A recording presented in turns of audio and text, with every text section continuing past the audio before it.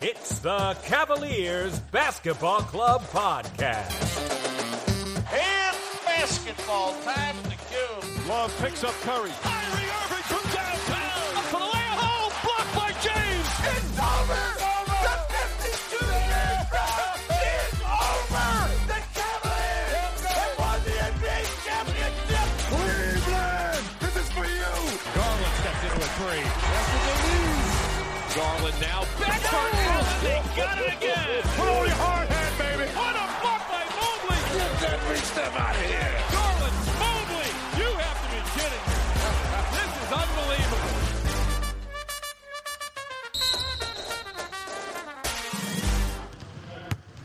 The shoot-around. Welcome back to the club. We have an exciting episode for you all. It's our very first interview on the podcast. Our guest is Fear the Sword writer Jackson Flickinger. Jackson is one hell of a writer and has an impressive understanding of the game. We're lucky to have him on the show. Before we bring on Jackson, we wanted to take a moment and thank all of our subscribers. Here at the Cavaliers Basketball Club podcast, we've been humbled in seeing our viewership grow, and we want all of you to know that we have big plans moving forward. Our interview today is an example of what we're hoping to start offering more consistently on the pod. Well, as we said, we get to do our very first interview today on the podcast with Jackson. In a moment, he's going to join us. We hope everybody enjoys this conversation we're going to have. In the future, we hope to have an opportunity to talk with people who cover the Cavs and are just as passionate fans as we are. We hope you enjoy it. Yeah, Jackson's, as we mentioned, is a heck of a writer. He's a fun follow on Twitter as well, and just really knows the team. As we said, we've got an interview today. We're super excited to have Jackson on. We're hoping it goes really well. Glad to be here. Can't wait for the season to start and can't wait to talk some Cavs. Yeah, it's an exciting time for sure. I'll jump into the questions that we have for you, because I think we have an awful lot to cover, and they're probably going to branch off into other questions as well. So our first one is obviously about Mitchell. What are your thoughts? So originally when it was floated out there that the Cavs were interested in Mitchell, I had some hesitations just because we have a glaring hole on the wing, and Mitchell isn't a wing, and there really isn't a good path to getting a wing, and it can be tough to compete in the Eastern Conference without one. I've come around on that idea that Mitchell is the missing piece. My thinking for coming around on that is just the success that the Cavs had when they have had two ball handlers in the lineup with the front court. Rubio had a really big impact on this team when he was out there last season. I think it was an oversized impact for what he was actually providing, just because he was somebody else who could play with Garland, who could run an offense. He could create his own shot. He can create shots for others. And then you also have Garland out there who can do those things. When he left, it wasn't necessarily, the Cavs are losing somebody who has substandard, shooting splits and averages like 12, 13 points a game. Like, that shouldn't be the hardest hole to fill, but it was because they didn't have anybody out there who could do those things. Mitchell's not setting up an offense like Rubio is, but he's creating his own shots. He's putting pressure on the defense. He's getting into the paint. He's collapsing the defense. He's able to kick it out to teammates. He's able to take pressure off Garland. He's able to do a lot of the things that I believe made the Rubio and Garland pairing work out so well. You have two high engines on offense that can take over the game offensively in transition and in half court. You have those two guys, and then you pair them with two backline defenders like Allen and Mobley. Well, if you have that, does it matter as much? Ideally, I still would rather have someone like Jaylen Brown. I would have rather had that, had them trade for somebody like that. But, that wasn't available. And this isn't a trade that you could make in next offseason, hoping that a wing became available. So it's like, you look at what's out there, and Mitchell was the guy who was available, and this is the time the Cavs needed to make the move. There will be some growing pains, but overall, this is something that should, theoretically, it should work out really well long term. Something that you mentioned in your most recent article about Colin Sexton, which I think is maybe a more apt comparison because to me they're very similar players. Maybe even have the same faults defensively as well. But clearly the Cavaliers, even though they had bought in and invested so much into Sexton, they decided to ship him off for somebody like Mitchell. So how do you feel about that? The fact that we've kind of traded these guys one for one. And to me, they're going to try to just pencil Mitchell into where Sexton should have been all through last year. But due to injury, they didn't get a chance to see that offense. It really is a shame that we weren't able to see Colin in that role. Theoretically, he should have fit in that role, but it's not something that we've seen him really do.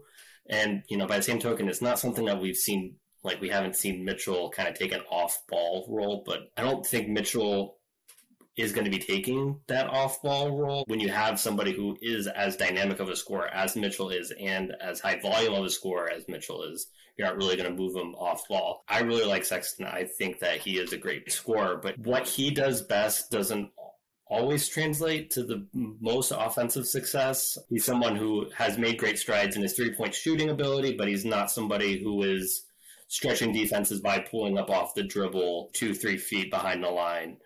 He's someone who does his best when he's getting downhill, getting to the basket. As we've kind of seen, because he's not like the best passer, he hasn't shown that he can take that skill and use that to break a defense, kick it out, run an offense really smoothly.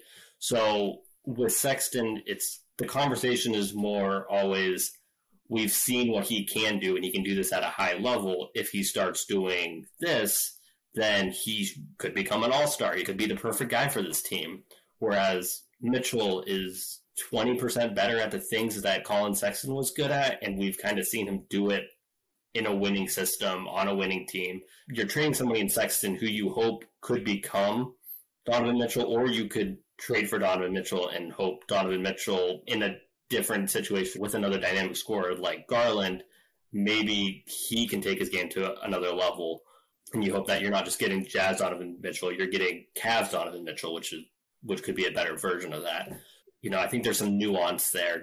Makes it like, oh, Sexton isn't Mitchell-like because they do a lot of different things.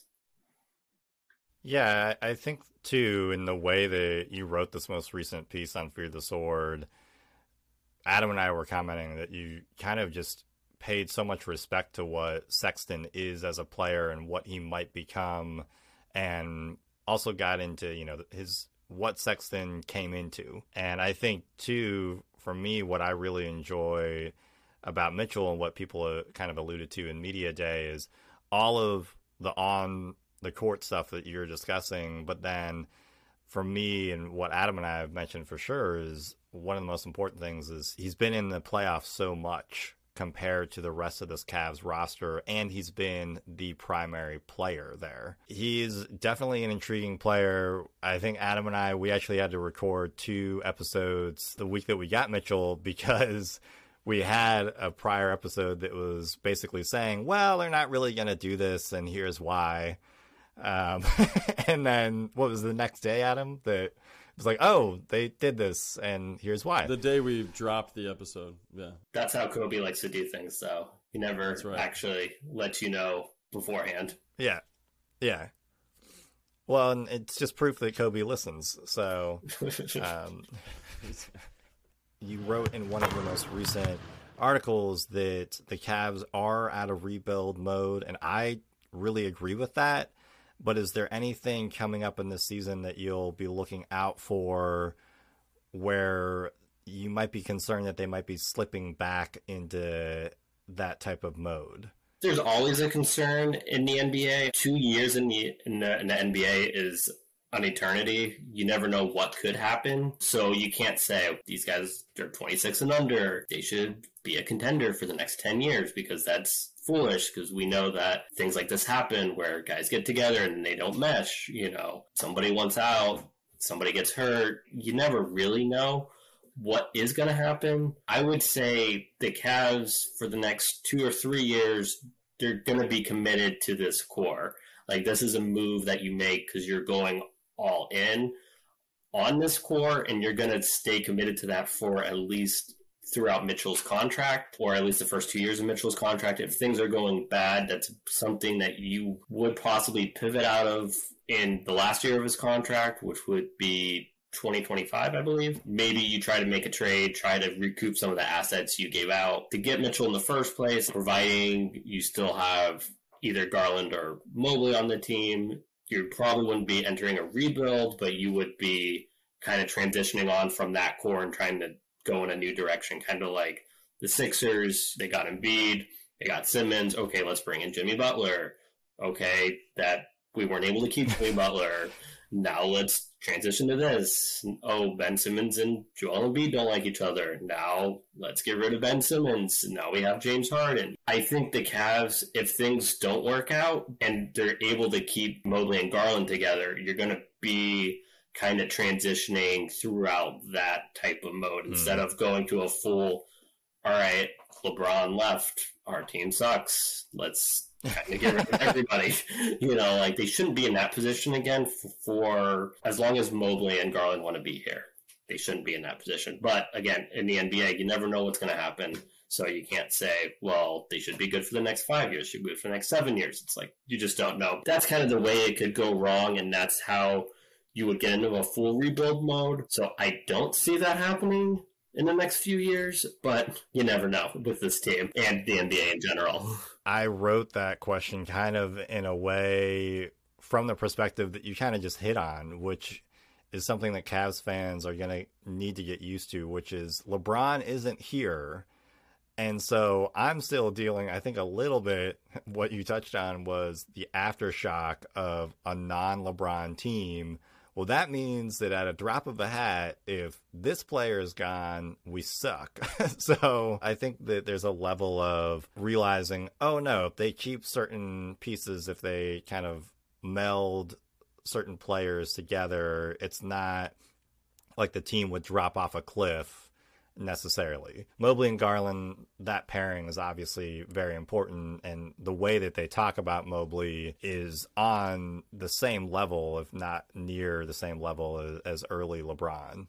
So I agree with all of that. What was the key to how fast this team can compete? How good he becomes is the key to how far they can go. Like most guys going into their second year, they make noticeable improvements. If he makes noticeable improvements, if he keeps the same level of play on the defensive end, if he's able to be a better rebounder, that's something that he has struggled with, especially without Allen out there. If he's able to take a step forward there, able to maybe get out more on the perimeter, guard some more wings. We saw him at the end of last year in the top of that 3-2 zone. They're playing the Celtics. We need somebody to guard Jason Tatum. I wouldn't expect him to do that all game, but in the fourth quarter of a tight game, is he able to take that assignment? And then on the offensive end, it's a little clear what he needs to do a better job of. He did a good job of finishing at the rim. His free throw shooting, three-point shooting, we know that's a problem.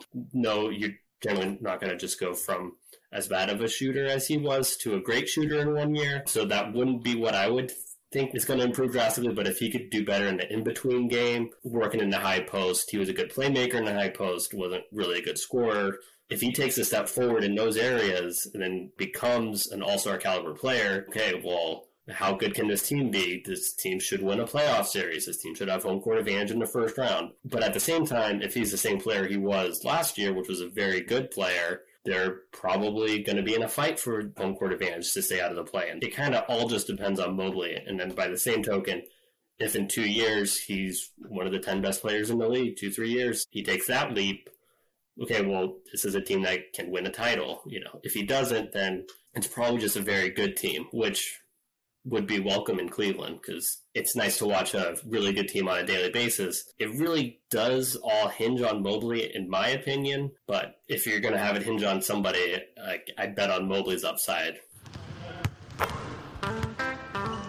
With a week of practice under their belts, what have the players been saying in their post-workout interviews that has you the most excited?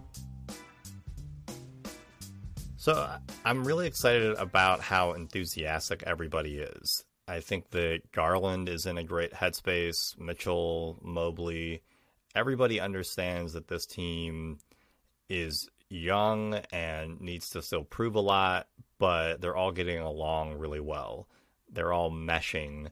and they all kind of say the same things in a positive way that builds on what others say in the organization. What JB is laying out in his interviews is being discussed in the players' interviews as well. So I was really happy to see that they're all giving credit to each other, and even though they're super intense on the floor and trying to actually play really well and figure each other out on the floor and mesh, they're also getting along outside of the court. And that's really important. That chemistry is still intact. Something you and I have discussed a lot is, especially around the rumor of Mitchell being brought in, is would the chemistry still be the same? And so you're bringing in a guy who is arguably a top 20 player in the NBA, and there are fears of that. And it sounds like people really aren't skipping a beat.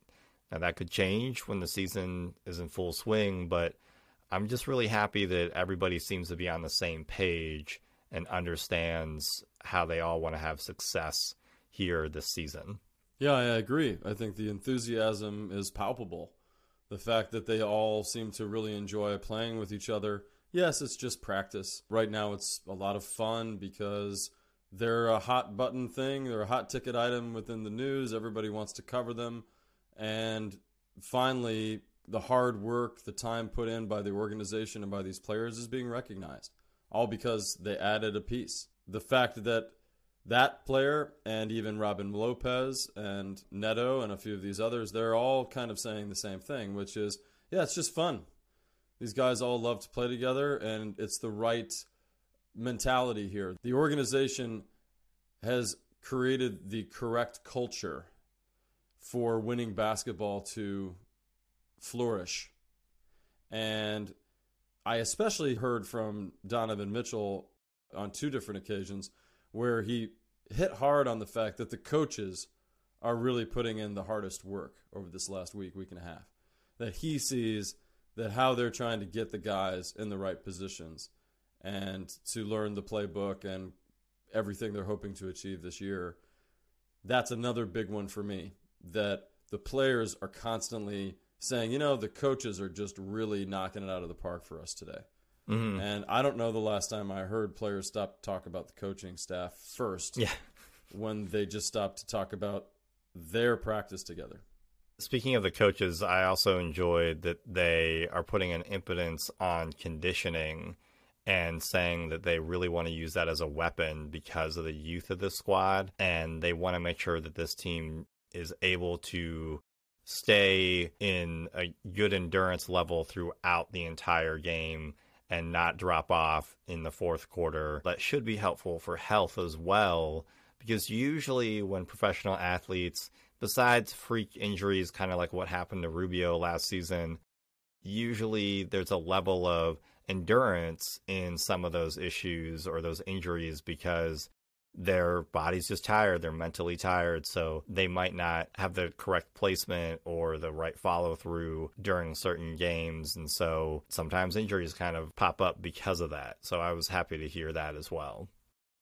And you saw kind of the genesis or the early days stages of them trying this concept of, yeah, you're a starter, but your starting minutes are going to be very small. We're going to keep you to a minimum as much as we can because not only are we trying to get you through the whole season and into hopefully the playoffs, but we also have a guy like Rubio on the bench or Love on the bench or any of these other players, LeVert now on the bench, that we need to get minutes in for them too. So I really like that way of playing. I'm excited for the Cavs for the fact that not every night do they have to meet their full minutes, that they've got to play a full 40. And I think you saw that in the beginning of the season before the injuries started piling up, that they were really able to manage minutes very well. So again, because of how deep we are as a team, barring massive injuries, we should see more of that this season. Is there something that you're looking for in the preseason related to what the players have been saying? Like, is there anything you're excited about for these preseason games that are coming up? Well, I was excited to see what Evan Mobley was going to do offensively, but he, as we mentioned earlier, has an ankle injury. So I don't know how that'll shake out. I'm kind of excited to see where Jarrett Allen is in his offensive skill set.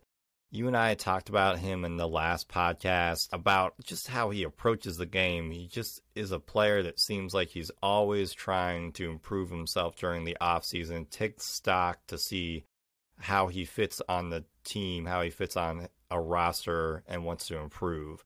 And I think Allen, I'm really intrigued how he improves with his back to the basket. If his hook shot is a little bit better, maybe his mid-range is a little more consistent, because if he is able to just move up in like a 5% better offensive rating per se, I think that could unlock this team even more, because of the fact that you would have two bigs who not only are dangerous on the defense, but you can't overlook offensively. And you couldn't really even do that with Allen last year, but if he's able to kind of take advantage of that and be aggressive in that capacity, that's what I would be intrigued to see in the preseason. The final seconds. Watching NBA games is challenging due to blackouts. Cavs season ticket holders will now be given Bally Sports Plus for free. Does this do anything? Yeah, I don't think this does much, if anything. I think that Bally Sports should have contracts with YouTube and Fubo and other carriers, because most other sports leagues and sports companies like this that show games should have these contracts. You had shared an article with me that talked about how Sinclair Media was not able to actually have any of these contracts set up because they had disagreements on payment. Well, come on. We know you're making a lot of money on this. Fans are owed some level of appreciation by getting good access to watching the games, and I just am tired of the fact that it's so difficult to watch NBA games and my favorite team because of a CEO is upset with how much money a CEO is getting. Come on. I totally agree, especially this concept that you turn on your television or you go to stream the game for the team that you live locally by, and you can't watch the game, that it's forcing you out of your house. And we just went through a pandemic where you couldn't even leave your home, and now we're being forced out of our homes to go watch a game. For me, I have some issues with some of the class problems that we have in America, and without getting into politics here, because we try not to do that on this podcast, I just kind of felt like, oh yeah, more of the same. Of course, the people that can afford season tickets are going to get Bally's Plus for free. Like, they already get to go to the games. They already are going to see a bunch of games this year. This doesn't help the problem, which is the people that don't have the money, don't have the means, that just need a more affordable, accessible option at home. Accessibility is the way to create your fan base for future generations. And children should be able to have easy access to these games. And children, first and foremost, are not going to the bars at night to catch this when it's a blackout. Mobley will be bringing the ball up the court and shooting from the perimeter this season. How will that change the Cavs' offense overall? It's going to be exciting. Number one, it's going to feel like Showtime Lakers or NBA Jam, or I don't know. The guy's a 7-footer that has the finesse and touch of a point guard. He clearly can dribble the ball better than any big I've really ever seen, especially at his age and the fact that he's just out of college. And the idea that they're already saying, oh yeah, coach had me working on this. This is a major part of our game plan going into this coming season. They want to use me in this way. I know Jackson and others don't feel that there should be a big increase to his perimeter shot this year, but I think that the Cavs actually stressed to him over the offseason that they really wanted to see an improvement there. And when you think about a guy that only shoots about 60 to 80 threes in a year, which that's about what he did last year. Previous to that, he shot 40 in college, and he made 12 of them. So he doesn't take a lot anyway. He doesn't have a lot of experience of needing to take them. So just the fact that he's been working on his perimeter game and he already has the ball handling skills that we know he came in with, this is an exciting development that very similarly to what we've talked about in the past of how, jokingly but also seriously, this Cavs organization continues to do things that are akin to what we would have tried in 2K back in the day. Of like, hey, this guy has this ability, we should see if it works, whereas nobody used to give it a shot. And it's such an exciting time to live now in an NBA that can recognize a player like Mobley, that he really is a 1 through 5 superstar in the making. Oh, for sure. I think that it'll help solidify a little bit of his confidence. It'll help him gain more confidence, especially just bringing the ball up the floor, because we know he's a really good passer. That's what I'm most excited about. If his perimeter shot comes along and it is much more solid and timely compared to last season, that is, to me, icing on the cake. I believe that he will become a good perimeter shooter, but I think bringing the ball up the floor and utilizing his already great passing, that will make the defense just be a little off kilter against the Cavs. So I think that Mobley will be able to utilize that off kilterness and actually attack the team in a new look and a new way that is fun and exciting. It's a lot of fun just to see all the elements of the game that Mobley is just going to keep unlocking. He's like an RPG character. Apparently, the Cavs are interested in acquiring Jay Crowder from the Phoenix Suns. Thoughts on this idea? Well, you would think that I would learn my lesson from the whole Donovan Mitchell scenario, where I kind of was not too keen on getting Mitchell. And I would say, hey, I'm welcome to this. I am completely anti getting Jay Crowder. I know that he did not play well for the Cavs when he was here for, I think, 4 games when he was playing with LeBron. Basically, it looked like he was here for 4 games. He didn't make an impact at all. I think that he plays on a really, really, really good Suns team that has fantastic defenders around him that make him look like a better defender. Historically, he's a solid defender, but he's not a lockdown defender anymore. And I believe he also played power forward more for the Suns than small forward. So that doesn't help the Cavs at all because they need a 3. They don't need a 4. And if he is playing 4 for the Suns, that means he doesn't have enough speed to stay in front of 3s. So that's another glaring issue that I have.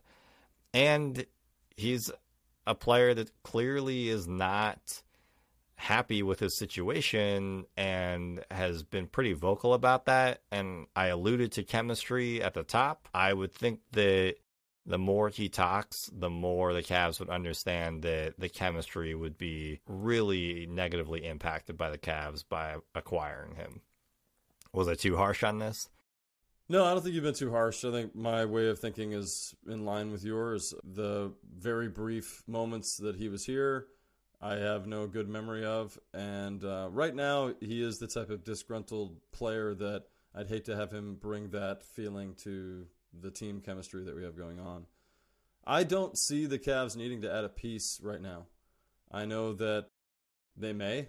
Anytime we have an opinion, like we did with Sexton, it could easily change tomorrow.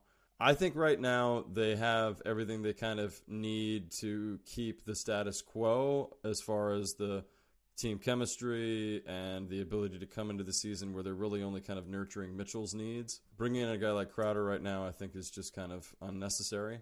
And, for me, a 6'6" small forward, power forward is just not all that exciting. We're the number 6 defensive team in the league, and I don't think adding Mitchell is going to make us all that worse, so I don't think we need to add a guy like Crowder to shore up our defense, and he's not going to give us anything on offense, so I don't understand why we would trade for him. Chris Feeder believes the starting small forward spot is between Wade and Okoro. Who do you want? Well, I believe that I've kind of answered this from previous moments in the pod tonight, but I'll state it again. I believe Isaac Okoro should be slotted back into that role. And it basically, in giving some thought to what happened with Lauri Markkanen coming in, that's really kind of the only situation that I can think of where a rookie is assigned to guard, a position that really has some of the best players in the league that you're going to be coming up against every night. And he adequately defended that position his entire rookie season. I think that he would have had just as much growth and just as much opportunity if he had stayed in that role going into his sophomore year. And the fact that Laurie coming onto the team kind of knocked him off from that position, from that place on the team. I think he spent the rest of the year trying to figure out where he belonged. And even JB has recently said that, they kind of put him in a box and didn't really allow him to grow the way that he needed to. So I think letting him out of that box is now putting him back in the 3 position and giving him that opportunity to grow there and prove that it should really be taken from him or not. If he really pencils in well this year, I think you could see him staying there for the life of this iteration of the Cavs. Yeah, I lean toward Okoro as well, mainly because of a lot of what you just said. I find Wade intriguing in certain matchups. I think that there are teams where I could make the case having Wade as the starter that night could flummox the other team in an intriguing way. But I think that Isaac is ready. From everything that we're hearing, from everything that we're seeing in training camp, this will be his 3rd year. He has shown the ability to have some growth in his game.